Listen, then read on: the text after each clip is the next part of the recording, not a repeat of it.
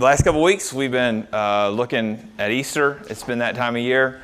We had Easter Sunday last week. We did Palm Sunday the week before that. And we're heading into a new series. We finished up the last one right before Palm Sunday, and now we're on to new ones. And it's on the implications of the resurrection. And I think what will happen over the course of the next couple of months is that if I'm not careful, if you're not careful, if we're not careful, we're going to begin to take what's going to be said over the next 2 to 3 months as being legalistic. And I think the key for all of us is going to be to keep two things married to one another, both law and grace. Law and grace are easy to divorce. They're easy to stick a wedge in between, but that's inappropriate. Our last series, the series on the book of Judges, is about the scandalous grace of God. He just keeps pursuing His people. He keeps His promises, even though they are so unfaithful. He remains faithful to them when they're unfaithful to Him. And it's easy for your overall takeaway from that series to be one that's not intended by the book as a whole. And it's this. Your takeaway could be, obedience doesn't really matter in my life because the people of God were repeatedly rebellious and judges, yet God still loved them. Therefore, obedience doesn't matter in my life either because God's going to keep pursuing me. But that really is twisted. And it comes from a heart that does not want to submit to God. Ran across a quote this week from a writer named Sinclair Ferguson. He writes this in his book, The Whole Christ. He says, the human heart has a distaste for absolute divine obligation. The spirit of the individual has an instinct, a sinful temperamental bent to divorce the law and grace.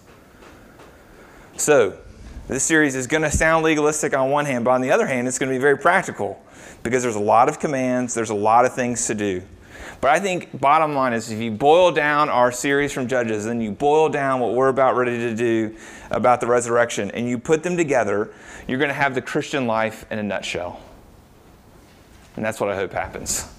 That's why we're doing what we're doing with the resurrection. So let's pray before we get started. Lord Jesus, thank you for your word. Thank you that you're always keeping us off balance.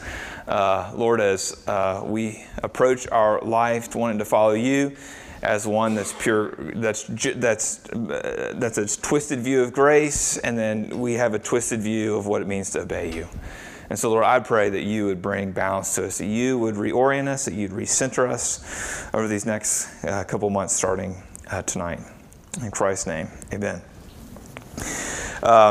So this series on the implications of the resurrection for our life today is really based on Easter. I think many of us, when we think about Easter, we think, oh, Easter, that's about the resurrection of Jesus. That happened 2,000 years ago. Or you think about Easter and it's like, oh, all things that are true are going to become untrue, just like death. And so as we move forward in salvation history, God He's reversing the curse. And ultimately, He's going to raise all of us with new bodies in the end, and we're going to live in the new heavens and new earth. That's the way we think about it. It's future. But the way I want to approach the resurrection over the next couple of months is the resurrection for the present. What does it mean for us today? What does Easter have to do with us in 2018? And this week, we're going to look at the resurrection for the life of the believer in a really broad, general view before we get into specifics. So that's why I've called it just the resurrection life. And I think the best text for that is what we find today in Colossians 3. This is the whole chapter. So let's read it, and we'll get into it for the next few minutes. Colossians 3, verses 1 to 17. If then you have been raised with Christ, seek the things that are above, where Christ is seated at the right hand of God.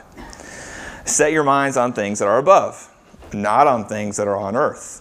For you have died, and your life is hidden with Christ in God. When Christ, who is your life, appears, then you also will appear with Him in glory. Put to death, therefore, what is earthly in you: sexual immorality, impurity, passion, evil desire, covetousness, which is idolatry. On account of these, the wrath of God is coming. In these you too once walked when you were living in them, but now you must put them all away: anger, wrath, malice, slander, and obscene talk from your mouth. Do not lie to one another, seeing that you have put off the old self with its practices and have put on the new self, which is being renewed in knowledge after the image of its creator. Here there is not Greek and Jew, circumcised and uncircumcised, barbarian, Scythian, slave, free, but Christ is all and in all. Put on then, as God's chosen ones, holy and beloved, compassionate hearts, kindness, humility, meekness, and patience, bearing with one another, and if one has a complaint against another, forgiving each other, as the Lord has forgiven you, so you also must forgive. And above all these, put on love, which binds everything together in perfect harmony. And let the peace of Christ rule in your hearts, to which you indeed were called in one body, and be thankful. Let the word of Christ dwell in you richly, teaching and admonishing one another in all wisdom, singing psalms and hymns and spiritual songs with thankfulness in your hearts to God. And whatever you do, in word or deed, do everything in the name of the Lord Jesus, giving thanks to God the Father through him. The word of the Lord. All right, so no surprise here, but 3 points tonight. The first one is the foundation of the resurrected life. We'll be looking at verses 1 to 4. The second point is the shape of the Christian life. We'll look at verses 5 to 17. And then the application of the resurrected life as we, again, look at the whole thing, 1 to 17. So first, the foundation. The first 4 verses. Paul grounds the whole chapter in Jesus' resurrection. And he does this, and then he gives directives. You see it there. You see the 2 directives. One's in verse 2. These are imperatives. These are commands. Verse 2, set your minds on things that are above. And then, set your mind on things above. And then in verse 1, seek the things that are above. Those are the 2 commands in verses 1 to 4. They're really saying the same thing. Seek the things that are above, set your minds on things that are above. But the pattern that he's using here is true from the earliest times in the history of God's people. Is that he's giving past events, God's past saving events, as the basis, as the foundations for the way God's people are to behave today. So he does have you pointed backward at the resurrection of Jesus in order for you to see what it looks like to live the resurrected life. See, God wants them to obey because they're already loved, not so that he would love them if they obeyed. Let me say this again. God wanted them to obey because they were already loved, not so that he would love them if they obeyed. We see this in Exodus 20. Exodus 20, in the prologue, right before the first commandment, God wants to remind his people that their salvation is not based in their ability to follow the 10 Commandments, but their salvation is based in the past saving event of him saving them from Egypt. That's why he says it there. It's because he wants them to obey because they're already secure, because they're already loved, because there's already affection for them, not so that they can merit affection by obeying the 10 Commandments. Then in the passage that Betsy read just a few minutes ago, Micah 6. Just flip back there real quick in your bulletin, page 4. Go down to verse 4. Micah is writing hundreds, well over 1,000 years after God has saved them from Egypt.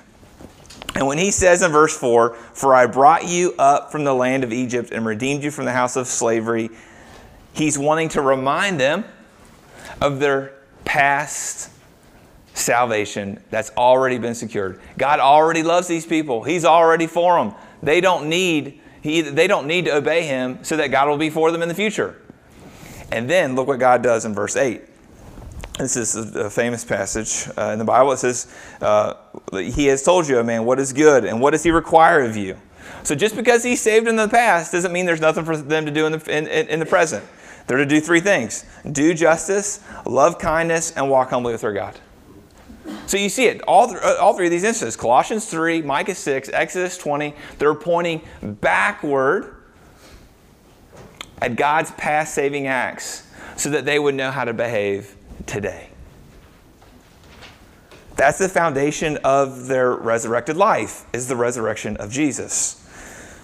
He wants them to remember that at one time they were like zombies. They were the walking dead.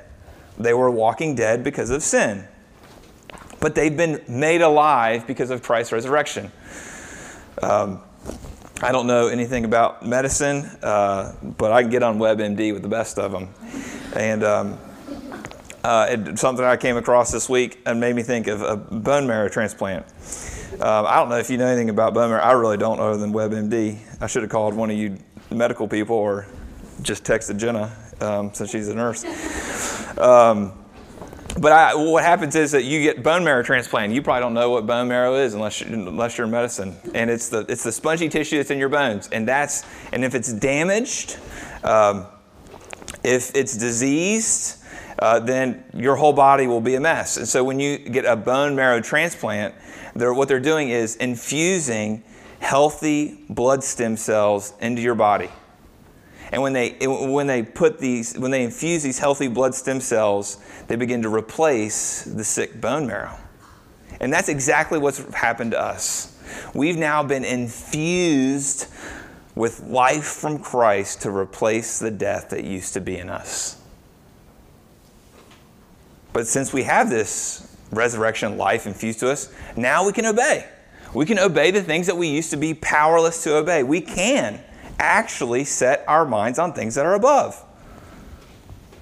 But this setting your mind, this seeking the things that are above, this isn't natural for any of us. It's rigorous. It's continual. It's ongoing effort. Because in this new life that's been infused into us, you've still got these old habits. You've still got these old desires that tell us something very different than the resurrected life. They tell us things like, things on earth are really still alluring. And Satan would like nothing more than to convince you and to convince me that setting our mind on things that are above, it's a fool's errand. And if you believe him that's a fool's errand, then you're going to continue to set your mind on things that are on earth. And guess who wins in that scenario? Satan. So it's scary for many of us to think about a whole new way of life. What does it even look like to set your mind on things above? What happens if I fail? What happens if I start doing it for a certain period of time and then my mind starts going to things that are below? And Paul anticipates that fear in you. And he tells you that your life is now hidden with Christ in God. You're free to fail and you're empowered to obey. See, you're free to fail because to get to you, somebody's got to get through God and he's got to get through Christ in order to get to you. That's impossible. You're utterly secure as you begin to stumble forward, living out this resurrected life. But you're also empowered to obey because his life is now at work in you.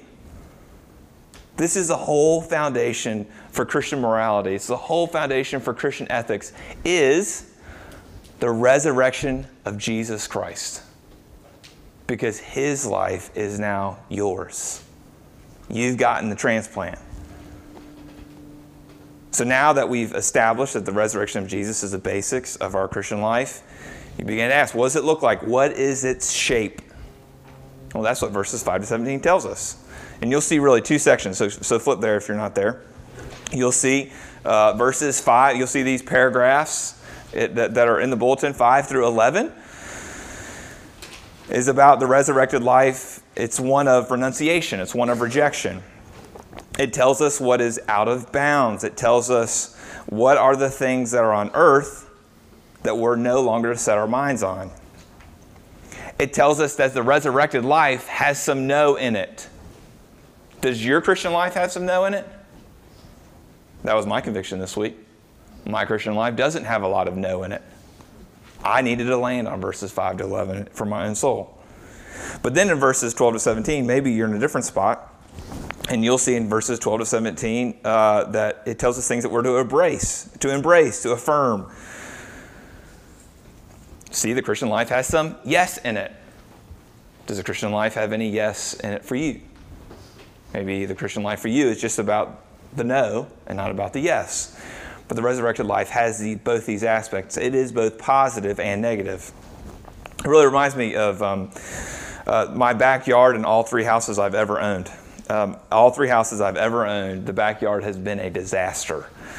And the first house we bought, I see a couple of you that I paid to help me with my backyard. And when I first moved in, our house we live in now we bought a flipped house. Somebody done all the work on the inside, and we didn't have to do hardly anything. It was glorious. But they didn't do anything to the backyard. The backyard had honeysuckle everywhere. It had, I think, 5 blades of grass total. The rest was all weeds. And so to get rid of all this honeysuckle, we had to pull it all out. I had to pull out the old honeysuckle. We had old pieces of fence that we had to rip out and throw away. Dumpster after dumpster got pulled out. There were weeds that needed to be pulled out. It required chainsaws to get it all down and to haul it away. But I had lots of ideas when I wanted to put back in there. I wanted to put in a fence. I wanted to put in a swing set. I wanted to put in raised beds for gardens. Now I'm downtown, I've got to be a hipster and have a garden. I had to build a shed because I don't have a garage. I need to put in some fresh landscaping. But I had to, before I could do any of those things, any of my new ideas of what to put in, I had to decrap my yard first. And Paul says right here, essentially, there are some things that are left over from the previous owners that have got to be put to death. Sexual immorality, slander, and the like. And those things are so serious that verse 6, the wrath of God is coming for such things.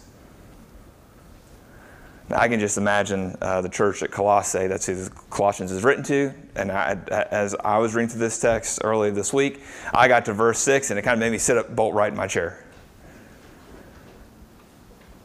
It made me think, gosh, I've got to get violent with my sin. Putting our sins to death, it requires pain, it requires effort, it requires blood, it requires tears. Because we love our sin. It brings us pleasure. And so to cut it out is painful. But we are to refuse ourselves these pleasures. It's not legalistic to treat your sins with violence. In the end, it's really good for us to treat our sins with violence because in the end, the pain that comes with giving our sinful natures new wounds is less painful than the pain that comes with the wrath of God. So, the resurrection life, it includes some renunciation, but it also includes some affirmation. See, if I would have just decrapped my yard and not put any new things in there, it wouldn't be very beautiful. It'd be really plain. It'd be really boring. And that's the way your life's going to look too. If you just do 5 to 11 without looking at 12 to 17, you're going to be a plain, boring Christian. Because God's intention for you is to cultivate the fruit of the Spirit. His intention is for you to do some 12 to 17, some affirmation. Because in verses 12 to 17, you'll see that there's some new spiritual sensitivity, some new abilities that you have because a new wonderful world's been opened up for you. There's some new possibilities because Jesus has raised from the dead in your life.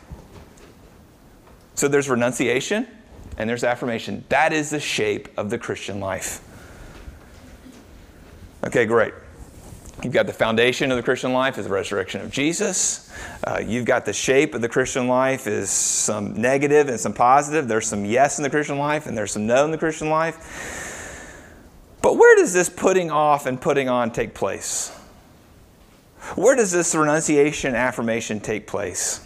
Well, I think from our text, we can really see 5 major areas. And if you put those 5 major areas together, it pretty much is going to cover every nook and every cranny of your life. In the first place, I think this has application, is in our minds. Look at verses 1 to 4. It just says mind over and over and over again. Set your mind on things that are above, not on earthly things. And then verse 16, it gives some more affirmation. Let the word of Christ dwell in you richly. It's going to require your mind. So your mind is a battlefield for the resurrection. Our minds are much like cars. If they sit idle in the yard, in the garage, whatever, they're going to be useless and dead. My uncle is a mechanic. He's got I think like a 1968 Porsche 911 that's been sitting in the back of his garage since I was 12 years old. 25 years. This thing's wrapped in plastic. It's got tarps over it. It hasn't run forever. If he went out there, he took the plastic off, he took the tarps off, and he put the key in the ignition and turned it, it wouldn't be any good. Why? Because it's been not used for 25 years. And your mind is the same way. If you don't use it, it goes kaput. You've got to do the maintenance to it. You've got to put gas in it. Let me keep working this illustration here. You know, when you pull up the gas station, there's two kinds of fuel you can get, right? You can get unleaded or you can get diesel. All right? Same thing in the Christian life, except there's three kinds of fuel you can get. You can pull up with your mind in your life, and you can put three things in your mind. You can put the Word of Christ.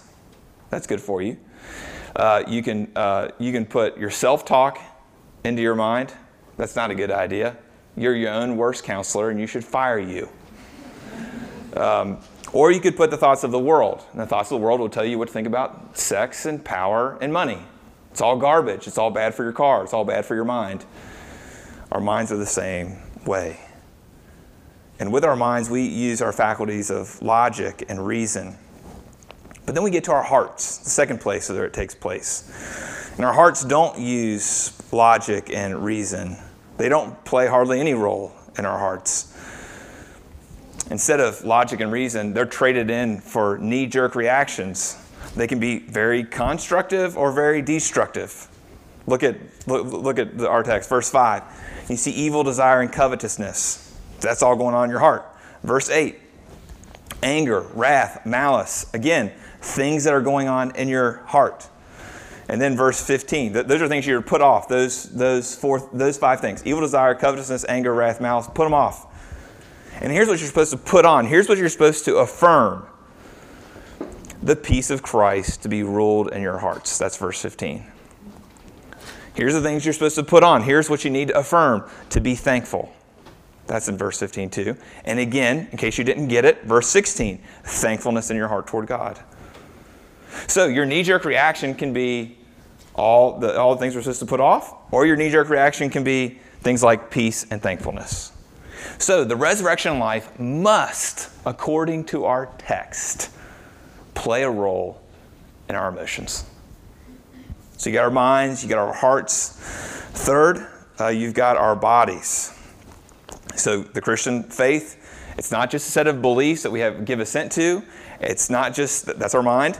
It's not just something that can be confined to our experiences. That's our heart. But it is something to be lived out in our bodies.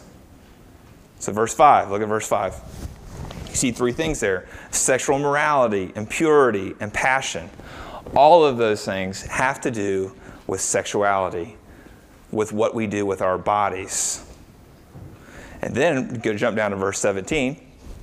Paul wraps up this whole section. He says, whatever you do in word or deed. This sounds a whole lot like another verse that Paul wrote, 1 Corinthians 10:31. In 1 Corinthians 10:31, he writes, whatever you do, whether you eat or drink, do it all the glory of God. So that means that what we eat and what we don't eat matters in the resurrected life. So you get the high and loftiest event of all history, the resurrection of Jesus Christ, trickles itself down to the way you use your genitalia and what your relationship is with food. Your bodies, they matter. Fourth, your relationships. Look at verse 11. In the resurrected life, there is not Greek or Jew, circumcised or uncircumcised, barbarian, Scythian, slave or free. So there's four, you see the four pairs there. You have Greek or Jew, circumcised or uncircumcised, barbarian or Scythian, or slave or free. The first three have to do with your race, with your ethnicity. The last one has to do with class. Now I know that none of us, when we look at the world, do we see those designations. We don't see the world as Greek or Jew, circumcised or uncircumcised, barbarian, Scythian, slave or free. We just don't. But we still look at the world and we still have categories and we check boxes in those pairs and it comes out with a computation of what that person's supposed to be. Maybe it's white or non-white. Maybe it's college educated or non-college educated. Maybe it's sharp and rough around the edges. Maybe it's conservative or liberal. But what the resurrection won't do is it won't let us live in these categories anymore. Because the only category that matters is in Christ, you have the resurrected life, or outside of Christ, you don't have the resurrected Christ. And if you're in Christ, your race and your class must take a back seat in the way you view yourself and the way you view others. So the resurrection has profound implications on our relationships. We also see our relationships, verse 12. You see that list starts with verse 12. Compassionate hearts, kindness, humility, meekness, patience. You know what you've got to be in order to obey those commands? You have to be in relationship. Those things are impossible to obey. They're impossible to put on unless you're in community. If you're isolated, you can't obey those. And isolation is utterly contrary to the Christian life.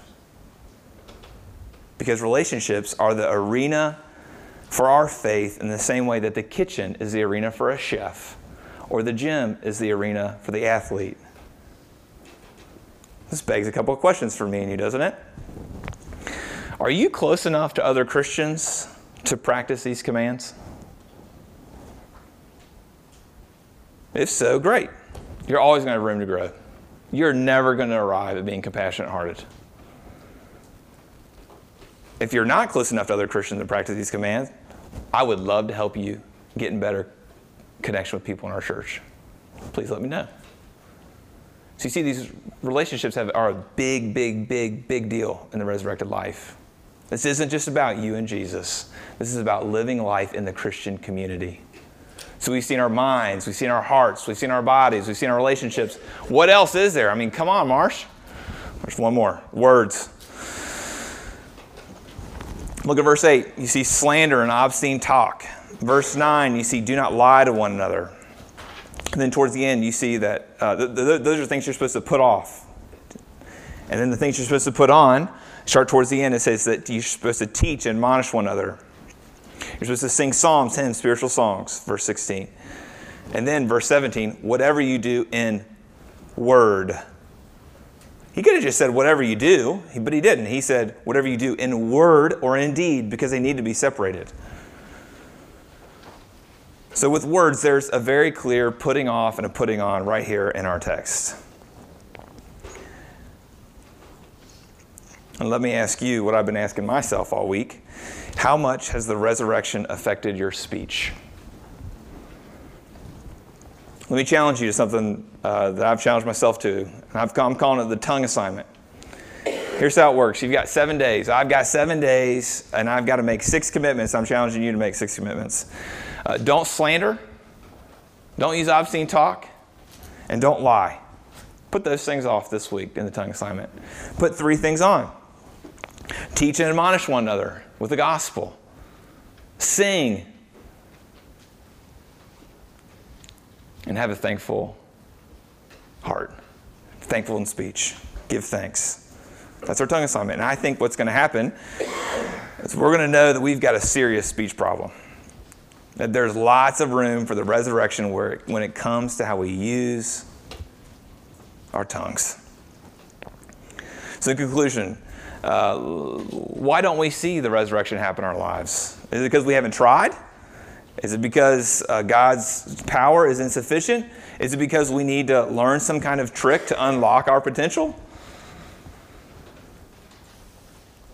I don't know. But what I do know is I think there's 3 reasons why we don't see the resurrection happen in our lives. The first one, we compartmentalize our lives. Again, let's go back to medical life. I might have really botched that bone marrow thing, but hopefully not. So I might botch this too. Think about an infection. We all know that infections are bad for us. We all know that they spread within us and they can ultimately kill us and they can even spread to other people. And the gospel is like, not a bad infection, the gospel is like a good infection. It spreads and it cannot be contained. Now, you might approach your faith, your relationship with God, your Christian religion, your church life, whatever you want to call it, as an aspect of your life in the same way that you treat working out as an aspect of your life. You might treat it as an aspect of your life just like you do work or your studies. You can pick it up for a few hours a week and then you can put it down. But what happens with the resurrection is that it's a good infection. It begins to spread in us. So even if you want to compartmentalize Jesus in your life, He's going to start messing with you. And He's going to start causing His resurrection life to spring up in places that you weren't expecting. So don't compartmentalize Jesus. His life is coming. Second thing, we lack patience. I'm still really young in the ministry. I feel so green. I feel like I'm bumbling around half the time. I have so much to learn. But one thing I think I have learned from walking with Jesus myself and helping other people walk with Jesus is that many times we expect change to happen very quickly within ourselves and within other people. But that just isn't true. Change is slow and change is arduous. That's why Paul calls for patience in our relationships in verse 12. And patience simply means not giving up while still anticipating change. So if he calls for patience in our relationships, it calls for patience with ourselves too. That if we know there's something that has to be put to death or there's something that needs to be affirmed in our life and practiced in our life, it's going to take time. So patience. We lack patience. So we just give up. And the third reason is we lack hope. We compartmentalize our lives, we lack patience, and we lack hope. I had a seminary professor, Dr. Dorsett. He was a recovering alcoholic. He'd been sober for over 40 years when I knew him. He had been a professor at the University of Missouri. And while I was a professor at the University of Missouri back in I think it was probably the 70s, he became a Christian. And he was alcoholic when he became a Christian, and he got sober after that. And so for his whole ministry, sure, he's a professor, sure, he wrote books, but a lot of the work that he did outside of the seminary with his church was that he spent his time working with substance abusers. And I remember him, he was always telling stories about his work with substance abusers. And I remember one day, as he was telling a story, he said that his go-to line when working with substance abusers was this: if Jesus Christ was raised from the dead, then change is possible in your life. See, nothing has ever been more impossible than Jesus being raised from the dead. He died with the sin of the world on his back. He absorbed the wrath of God for sin, not his sin, but yours. He was deader than dead. And he arose to life by the power of God. So friend, you're never going to be more hopeless than Jesus. The same power that brought Jesus from the dead now dwells in your body. And it dwells in your body to help you apply that same resurrection to your minds, to your hearts, to your bodies, to your relationships, and to your words. Let's pray. Lord, help us counteract our discouragement with the resurrection of Jesus Christ. Lord, I pray we don't leave here so convicted that we have no hope. But Lord, there's no reason to have no hope, because the power of Christ lives in us if we're yours. So Lord, I pray that through these next couple of months, Lord, that you would produce within us people who are holy and set apart, people who take everything in our lives seriously. Lord, help us to have some no and some yes as we look forward. And do this for your glory, we ask. Amen.